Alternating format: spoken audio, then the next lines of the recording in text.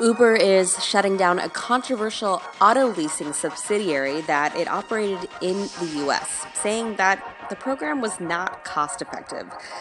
That program was called Exchange Leasing, and it was intended to help drivers lease cars who didn't already own one. That initiative started in 2015 and eventually gained some criticism for targeting higher risk drivers with poor credit who would then have to work a ton of hours to pay off those leasing fees. But that was not the reason for the closure of the program.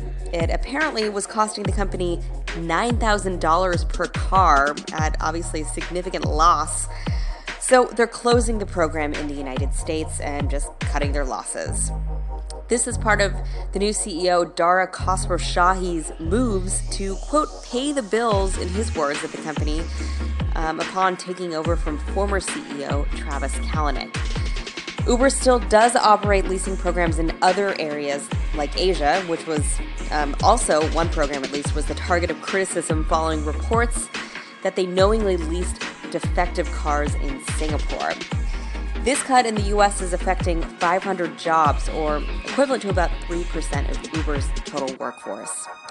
Thanks for listening. This is Silicon Valley Beat.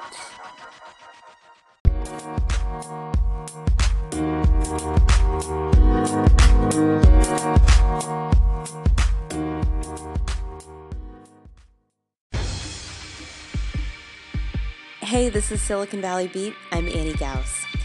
Amazon first came out with the Echo back in 2014, and since then, they've released some spin-offs of the original device, the Echo Show, Echo Dot, Echo Look, but now they've got a new take on the original. That's the second generation Echo and something called the Echo Plus, both updates to the initial hit device. And that all brings the number of Echo types to a total of 8, by the way. At a big event today, Amazon unveiled their new devices, which included the second-gen Echo and the Echo Plus. The new Echo has a smaller, more compact design, new colors, and they say better far-field performance and sound, meaning that it can project better and hear you better. The Echo Plus has supposedly better audio, according to Amazon, and a bunch of smart home features that integrate with things like locks, plugs, and of course, smart lights. In addition, Alexa's rolling out some new capabilities along with the new hardware, like Alexa routines, allowing you to, for example, say good morning and activate a series of things like turning on your lights and turning on the coffee maker, and the ability to call anybody through Alexa. The company also rolled out something called the Echo Spot, which is kind of like a glorified alarm clock with, obviously, Alexa.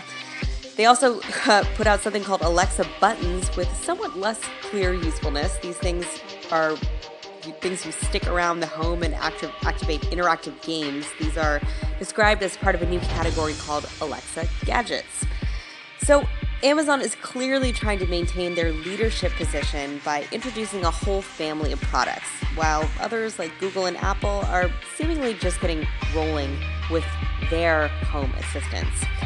However, neither will surely go down without a fight. Google, by the way, today said that they're pulling YouTube off of Amazon Echo Show, which is the one with the touchscreen.